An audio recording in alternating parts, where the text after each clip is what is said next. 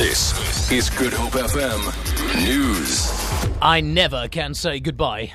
Good morning. Traffic has returned to normal on the R44 outside Stellenbosch after a bus overturned, leaving 31 school children injured, 2 of them critically. One of the seriously injured patients, a boy, was found with his hand pinned beneath the bus.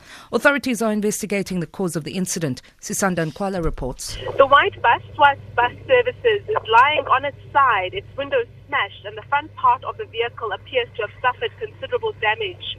Officials have been using various devices to inspect it while they await for its removal for rigorous roadworthy tests. Michael Bradar, who was one of the first people on the scene, says paramedics did a sterling job of rescuing the children, one of whom was trapped under the bus. The portion of the road where the bus now lies will remain closed until later today. Sisanda Nkwala, SABC News, R44 outside Stellenbosch. The City of Cape Town's disaster management team says it has made trauma counselling services available to the victims of last night's fire at U section in Khayelitsha. 4 children died in the blaze. The victims included a 7-year-old boy, his 16-month-old sister and 2 of their cousins. The fire apparently broke out when their mother went to attend a church service. Disaster management spokesperson Onele Ndesi says emergency relief aid, including food and building materials, have been made available to the affected families. The intersection of Governor Mbeki and Stock Road near Mitchell's Plain has been reopened. The roads were closed during the early hours of this morning due to a service delivery protest.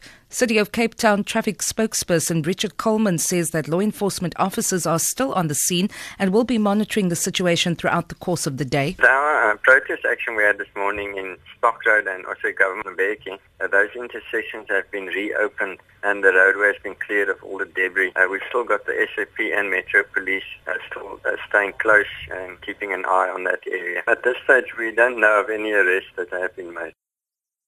For the third time in a week, another attack has targeted Kenyan policemen in Garissa County. More than 20 police officers have been killed by suspected Al-Shabaab militants who attacked their convoy near the border with Somalia. The BBC's Tommy Oladipo reports. It's the third time in 1 week that Kenyan policemen have been targeted in Garissa County. Earlier, 3 officers were injured when their vehicle ran over a landmine. Another set of policemen were on their way to the scene of the attack when they were ambushed by gunmen. Just last week, Al-Shabaab militants clashed with security forces in the same area after visiting local communities and preaching to residents. Kenyans are expressing concerns that the government is lacking urgency in its response to the growing Al-Shabaab threat. For Good Hope FM News, I'm Vanya Klucher-Collison.